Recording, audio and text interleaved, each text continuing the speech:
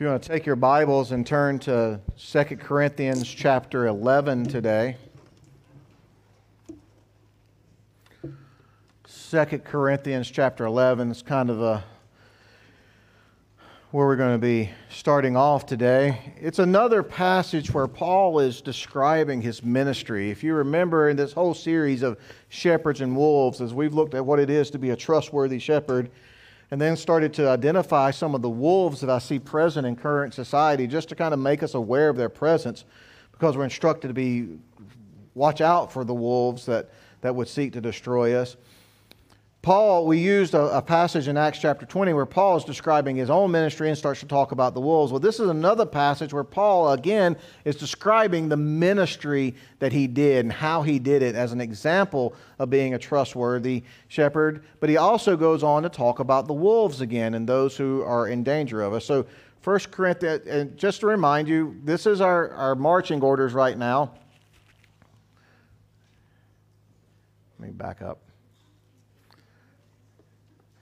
To beware of the false prophets. And so I've been just trying to make us understand what some of the false prophets are out there. Some of those, what we're calling wolves. There's wolves in sheep clothing. We talked about the lone wolf, those who would seek to break away and kind of do their own thing. And I remind you again that those who are alone are in danger. But if they stay alone long enough, they can also become dangerous to other people. We spent some time talking about the silent wolf and at least three different things that are often left omitted from the biblical teaching when the whole counsel of God, that people are silent about repentance, that people are often silent about suffering, and they're often silent about sacrifice. And so today we're going to look at a different wolf, as I introduced to you, the hybrid wolf, this mix between the Gospels. And so we find some of this going on in 1 Corinthians chapter 11, starting with verse 1. I wish you would bear with me in a little foolishness. Do bear with me, for I feel a divine jealousy for you, since I betrothed you to one husband to present you as a pure virgin to Christ. But I'm afraid that as the serpent deceived Eve by his cunning, your thoughts will be led astray from a sincere and pure devotion to Christ. For if someone comes and proclaims another Jesus than the one we proclaimed, or if you receive a different spirit from the one you received, or if you accept a different gospel from the one you accepted, you put up with it readily enough. Indeed, I consider that I am not in the least inferior to these super apostles. Even if I'm unskilled in speaking, I am not so in knowledge. Indeed, in every way we have made this plain to you in all things. So Paul's talking about what he's been doing. He's warning the people about their willingness to accept a different gospel, a different Jesus, a different spirit. That there's some kind of warning going out there that these false gospels are coming up. And so what I want to do first, as we talk about the hybrid wolf, this mix, and there's a whole pack of them we're going to talk about today, a whole pack of wolves that we're going to talk about, where the truth of the gospel is mixed with some error and lead people astray. I first want to just take a moment and walk through this passage a little bit. The first thing we see, I got control. It's the desire of a trustworthy shepherd. Kind of going back to our shepherd idea. Paul says, look, here's what I've wanted to do. I've wanted to present you, talking to the church, I wanted to present you as a pure bride, a pure virgin for Christ. That the trustworthy shepherd is trying to prepare people for a right relationship with God.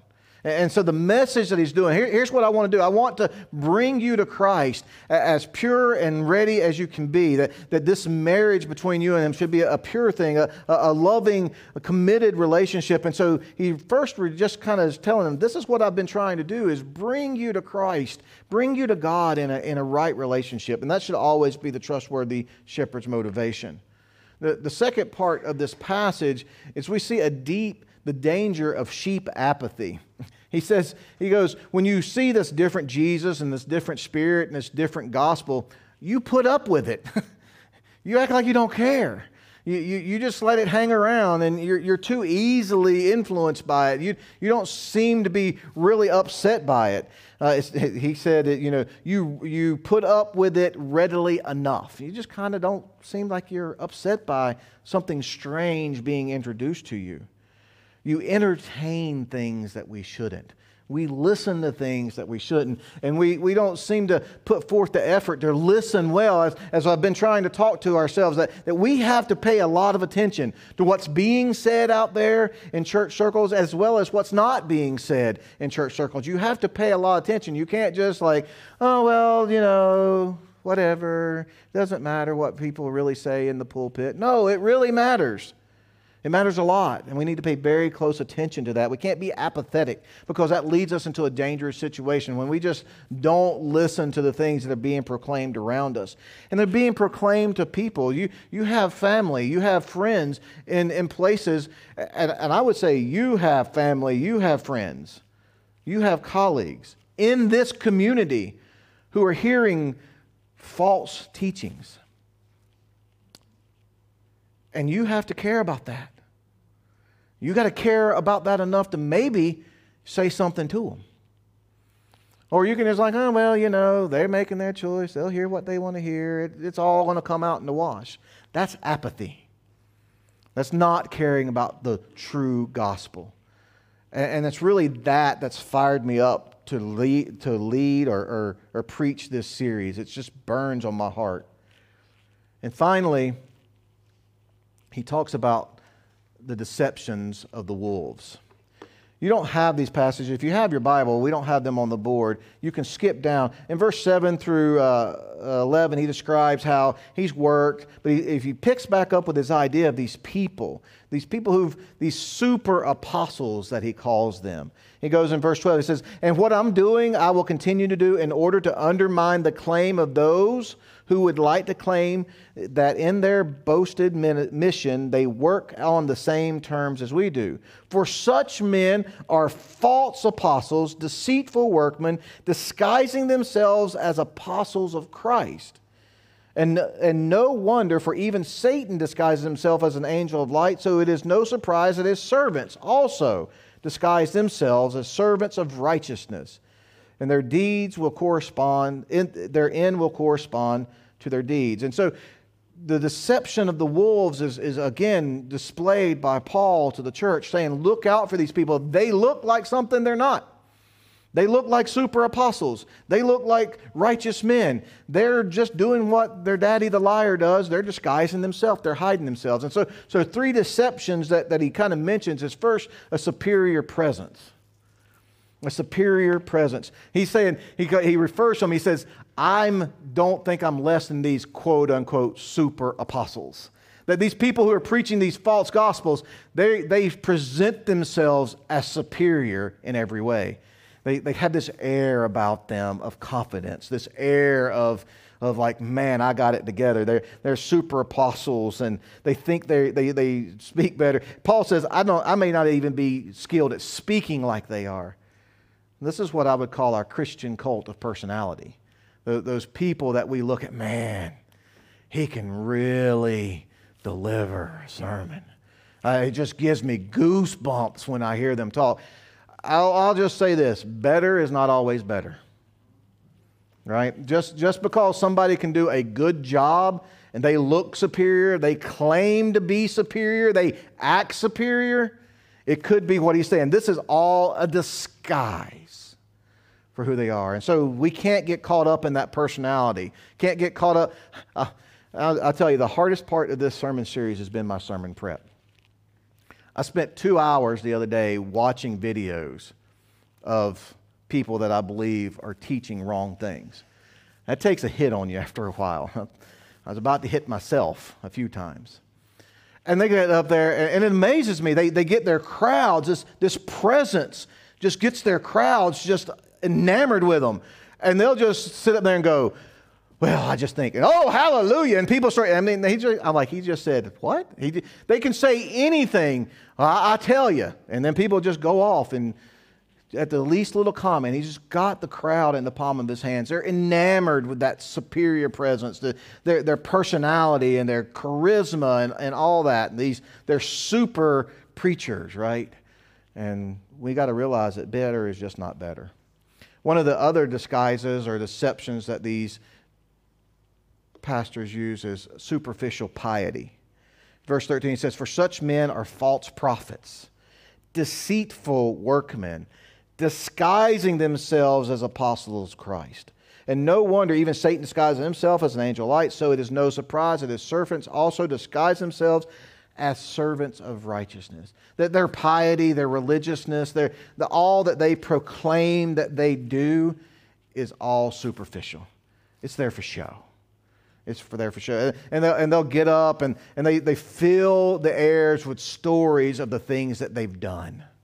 They fill the time with, oh, when I led this person to Christ, and when I led that person to Christ, and when I accomplished this, and when I healed that person, and when I did this, and when I did that, and when I preached to this group many people, and when I had 5,000 people at this sermon, and I had this many people get saved. They just all about putting up this front about how great they are, how wonderful they are, how blessed they are, how God's assuring us of their validity. And it's all really just a mask you got to learn to see through. And I couldn't help myself but be a preacher and stick with my alliteration. So they have superior presence, superficial piety, and a spurious gospel. In case you're like me, who had to use a thesaurus and look up that word just so I could find an S to keep it going. Spurious means not genuine, not authentic, not true. It's a claim, it's pretended, it's not a proper source, it's a counterfeit. And so their message that these gospels, the gospels that these men give out is not genuine. Really what I would say to you, it says if someone comes and proclaims another Jesus, well, how many of them are there? One. If they come and proclaim a different spirit, well, how many of different spirits are there? Well, there's only one that you're supposed to have. We're united by one Spirit. The Bible tells us that.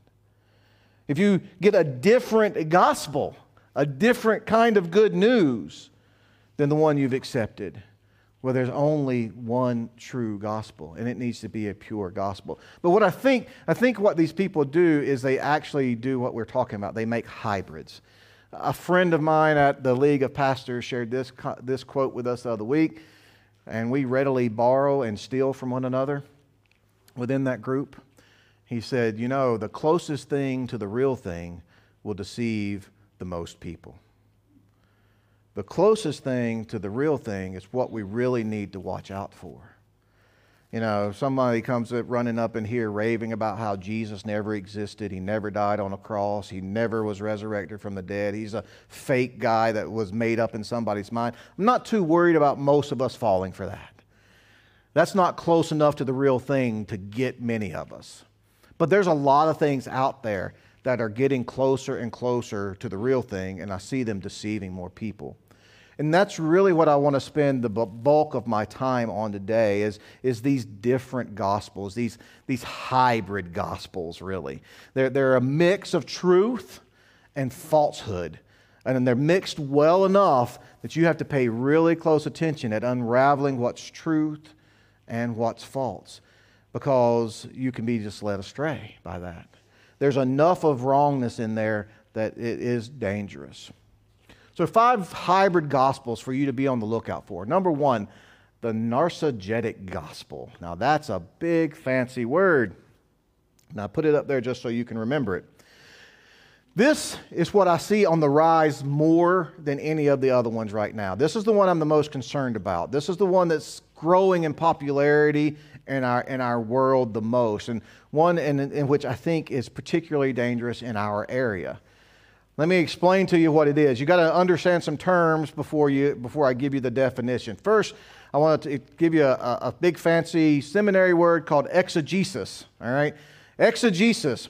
It's an interpretive process, a biblical interpretive process, where we study the Scripture in order to extract, that is, take out of the Bible the principles, lessons, commands, and revelations of God in order to apply them to life.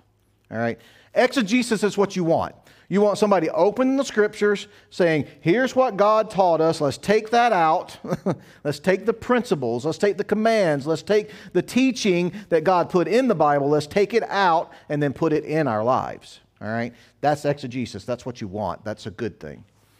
In the recent days, I've heard this term, narcigesis, introduced to the world, and I think it's a good word. It's an interpretive process, biblical interpretive process, where people read themselves into the Scriptures by substituting themselves into the place of the characters of the biblical narrative and then allegorizing the stories. I'm going to give you an example in a minute. But it's where we read into the Bible and like, oh, I'm King David.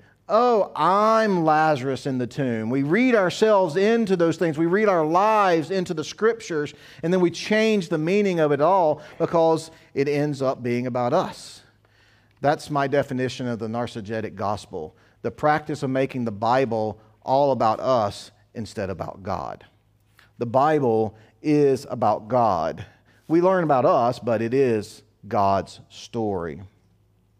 2 Timothy 3, 1 through 5 says, but realize this, that in the last days, difficult times will come. For men will be lovers of self. And then after that goes, lovers of money, boastful, arrogant, revilers, disobedient to parents, ungrateful, unholy, unloving, irreconcilable, malicious gossips, without self-control, brutal, haters of good, treacherous, reckless, conceited, lovers of pleasure rather than lovers of God, holding to a form of godliness, although they have denied its power, avoid such men as these. That whole long list of horrible things starts off with the lover of self. And people have fallen so in love with themselves, and people know people love themselves, that they keep putting the Bible all about them. They read themselves into the Scripture. You may have remembered that I quoted a little pledge that a popular church says every Sunday morning. It starts off, "This is my Bible." I'd like to just take issue with that statement. It's not your Bible. It's not my Bible. Oh, the copy you have might belong to you, but the Bible is God's. It's God's story. It's God's revelation of Himself. It's not God revealing you to the world. It's God revealing Himself to the world. It's God's Bible. And I'm not the main character in it. He is. And so when it goes on to say, this is my Bible, I am what it says I am, we forget to tell people, yeah, the Bible says you're wicked, deceitful, and bound for hell. That's what the Bible says you are. And it goes on to say, and then I can do what it says I can do, which the Bible says you can't do anything without God. Without Him, it's impossible to do anything because He's the vine, you're the branches. Without me, you can't do anything. And anything you do, anything you can accomplish is worthless rags. That's what the Bible says, who we are and what we can do. Because the Bible is all about God and who He is and what He can do. So anyway, we've turned it on its head, and this narcigetic gospel makes people the center of the Bible instead of God and Jesus Christ the center of the Bible. So there is some truth mixed here. What is the truth? The Bible does inform us about people. It tells us about our origins. It tells us about our problem, which is sin that separates us from God. It tells us about our possible ends, heaven and hell. It also tells us of many of God's desires and promises for us and His commands and His expectations for us. So the Bible we are part of that story because God wanted us to be part of that story. But the falsehood is this. The Bible is, as I said, God's story. It's the revelation of Himself. He's the main character.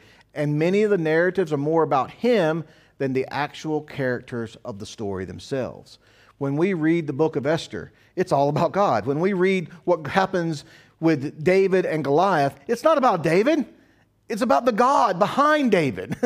It's his story. David's just the character on the front page that day, but the background is God. It's His plan and His story and how He uses people that amazes us. It's not what David accomplished. It's not about David, and you don't want to be David. Read yourself into that. I'll give you a quick example. One of the sermons I listened to was telling the story of Lazarus. All right? You remember the story of Lazarus? He dies. Somebody sends, word to Jesus, his friend's sick. Jesus hangs out for a few days, shows up after Lazarus is dead, raises him out of the thing. One of the most important lines in there is Jesus says, I am the resurrection and the life. The whole story of Lazarus is to teach us that Jesus is the life. He is the resurrection. That those who have faith in Him, who believe who He is, can expect to walk out of their graves one day. That's the story. But when we read ourselves into it, it became this idea that we all have a Lazarus in our lives. And what we need to do is call our Lazarus out of the tomb. It actually got allegorized to the place that the tomb that Lazarus in stood for Mary's little heart. And that we all hide things in our heart that are stinking and need to be, we bury them away in our hearts. And we got to open up our hearts to Jesus so He can call out our Lazarus from inside our hearts. And he went on to say, come out, disappointment. Call out your disappointment. Call out your joy. Resurrect the joy in your life. Resurrect the peace in your life. Resurrect your dreams. If you have a dream that's died, call that Lazarus out of the grave. Call out if you have an expectation that's not been met, or if you have hope that's not been met, or if you have a relationship that's fallen on hard times that's not there. Call those Lazarus out of the grave. That's not what it's about. It's about Jesus raising a dead guy. That's what it's about. And those of us who have faith in Jesus can have the same hope of being called out of our grave one day. But we've read people into the story so much that we twist this meaning, and people love it. I read the comments. I watched the sermon. I read the comments. People are just falling over themselves about the truth that this is bringing to their lives, and they cried and they were wept and they were moved. This is one of the responses. This is the word that I needed. I've had a horrible time this year in terms of my academics. And it's just made me doubt whether I was going to be able to fulfill this dream that God has placed in me. I think after this sermon, I've realized that this dream, my Lazarus, had died, and today it has just come back to life. I don't know how. I don't know what God, the God that I serve, what He will do and He needs from me when He needs to do it. This happens so that His glory will be revealed. I want to trust in God fully. I pray God, guys and me. We don't know how to trust, but we will do what He promised. See myself as in the end that this dream is fulfilled, worshiping God again. God will be done in your life. That His takeaway from the story of Lazarus is that he was going to get good grades. Another person, my life took a turn I didn't see coming, or why God allowed it to happen. I found myself in a lot of debt, and I don't even know how I can get out. But after watching this sermon, I've realized that God has been standing there on the side, waiting for me to open the stone of the tomb. Help me pray for my Lazarus to get raised from its tomb. It's not about debt. There's teachings in the Bible about debt, but the story of Lazarus is not about getting out of debt, not calling your debt out of the tomb. Another one responded about their career. Their career had tanked, and now they had hope that God was going to call their career out of the tomb. This is the narcissistic gospel. This is people-focused, not teaching the Bible for what it means, and people are gobbling it up. Why? Because they're lovers of selves. And this type of gospel makes it all about them. And they like it being all about them. Another gospel. I'll power through some of these because I've said enough about the prosperity gospel at times. Very prominent in our world again. The definition that I use for the prosperity gospel, that God's promise of an abundant life, quote unquote, means to never have lack, never have want, never have trouble of any kind, never have financial trouble, medical trouble, legal trouble, or any other kind of trouble. That if you get with God, you just won the lottery. congratulations, life is going to be good. Now, there's some truth to the prosperity gospel, and it's based on this truth. God does promise to meet our needs. God does want us to experience the best life, except for the best life is doing life God's way, not your way. He does want that for us. He gives us commands so that we'll get the most out of life. God does promise us heaven. The falseness behind it, heaven ain't here. This isn't going to be heaven. Needs and wants are different. God will give us what we need, not everything we want. And material things are not God's focus. God himself, Jesus himself said, store up for yourself treasures in heaven where moth and rust won't destroy them. Don't worry about material things. What good does it gain a man to gain the whole world and lose his soul? God's focus is on eternity and not on this world, not on our material blessings. And just the reading of the soils, it was material blessings, pleasure of this life that distracted the thorny soil from being productive. The truth of the matter is, we hear a lot of this, and I just wonder how many people ever consider this. If that was true, all of the disciples, all the apostles missed it. Every one of them died a martyr's death except for John. They were all in legal trouble. They were all in financial trouble. They had people who hated their guts. I mean, literally killed them because of it. The gospel wasn't too prosperous for the apostles. But remove yourself 2,000 years and all of a sudden it's about wealth and naming it and claiming it. Something got mixed somewhere over the centuries. The fact of the matter is the narcissistic gospel and the prosperity gospel are twin sisters from the same mother. And that's the mother of self-worship. They're just so closely linked that they're really almost twins of one another, and it's all about self-love and self-worship, the worst kind of idolatry in our society. Another gospel that's prominent that you'll hear more is the universal gospel. Definition: that all religions are acceptable to God as a means of salvation. It doesn't matter what you believe, just believe something. And believe it with all your heart. That's how it goes. The great spiritual advisor of America, who we all love and adore, Oprah Winfrey, has said there has to be more than one way to God. She was doing an interview with another very prominent super preacher of our day and asked this pastor, is there one way to the one God? And the pastor rightly answered, I believe Jesus is the way to God. But then he followed up, but I think there might be more than one way to get to Jesus. And he went on to say, I don't know how Jesus will present himself to people.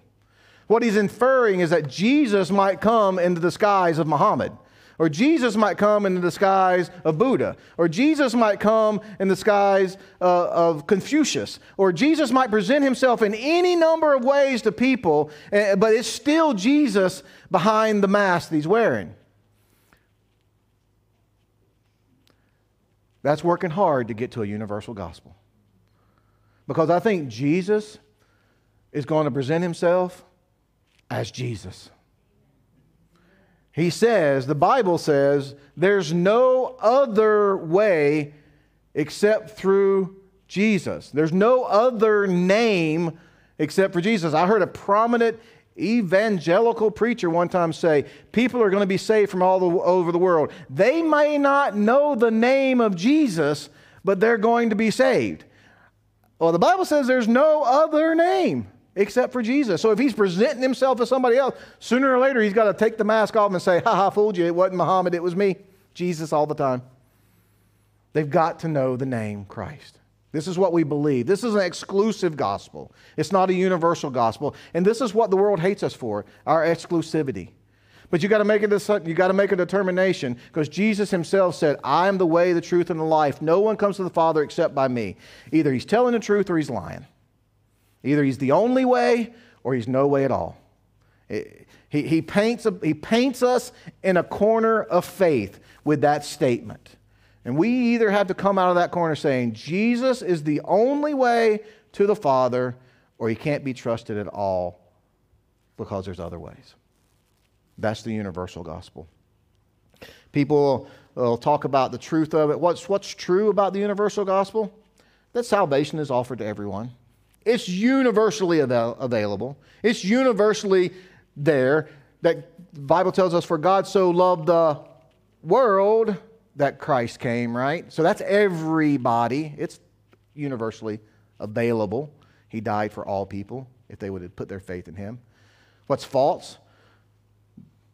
The truth of the matter, there is the falsehood is that there's more than one way to God. That's false.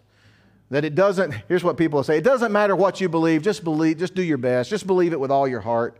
I would submit that there are people who will say, it doesn't matter what you believe as long as you sincerely believe what you believe. The problem of that is you can sincerely believe something and be sincerely wrong. I've told this example. I love this example. Shelley had a friend she met in seminary. They were talking one day and talking about their favorite color or something, and the girl goes, well, my favorite color is purple. And Shelley goes, what? She said, yeah, I love purple. And she goes, what are you saying? Purple. She goes, can you spell that? Yeah, P-U-R-M-P-L-E, purple. She goes, do you mean purple? She goes, yeah, purple. No, purple. The girl was 20-some years old and had spelled purple with an M in it her entire life. She sincerely believed that purple was purple with an M in it. You know what? She was sincerely wrong. And that's from somebody who can't spell. And so just because you believe something, because you've believed it all your life, because you've practiced it. She had written purple every time she had written the word, she'd put an M in it her entire life. And sometimes you just got to say, let me show you a dictionary. Let me show you the gospel in black and white.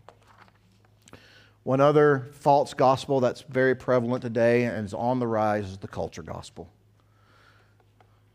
The definition for the culture gospel holds that biblical interpretation must be molded to fit culture, current culture of the times, to be relevant and current with the opinions of society, and does not transcend, that the principles of the Bible do not transcend time or with eternal principles decided by a sovereign deity. What it says is that culture determines what the Bible says. That the culture must mimic the day in which we now read it. And that culture needs to drive our interpretation more than the belief and an absolute truth drive our interpretation. You'll see this is where much of mainline thinking moves towards being more understanding of what the Bible says today. And you've got all kinds of versions of the Bible out there that's trying to react to cultures in the day in which we live. And the fifth one, the truth of the culture is we must be culturally sensitive. We must know what's going on in culture, and we must be relevant to our times. We must address the issues in our times, while at the same time, we shouldn't let culture change biblical absolutes. That's the falsehood. That's where we go wrong.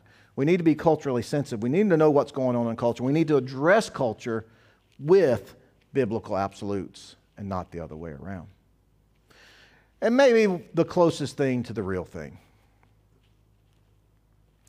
Religious gospel.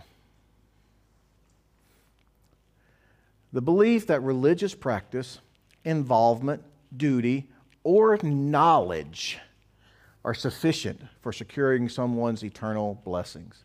Can't tell you the number of times I heard, well, they know what they need to know. They got the knowledge. You should hear them quote scripture. You should hear, like, yeah, but when's the last time they've actually produced or been to church or followed God or shared their faith or any of the other things that we would call just kind of traditional starting of being a disciple?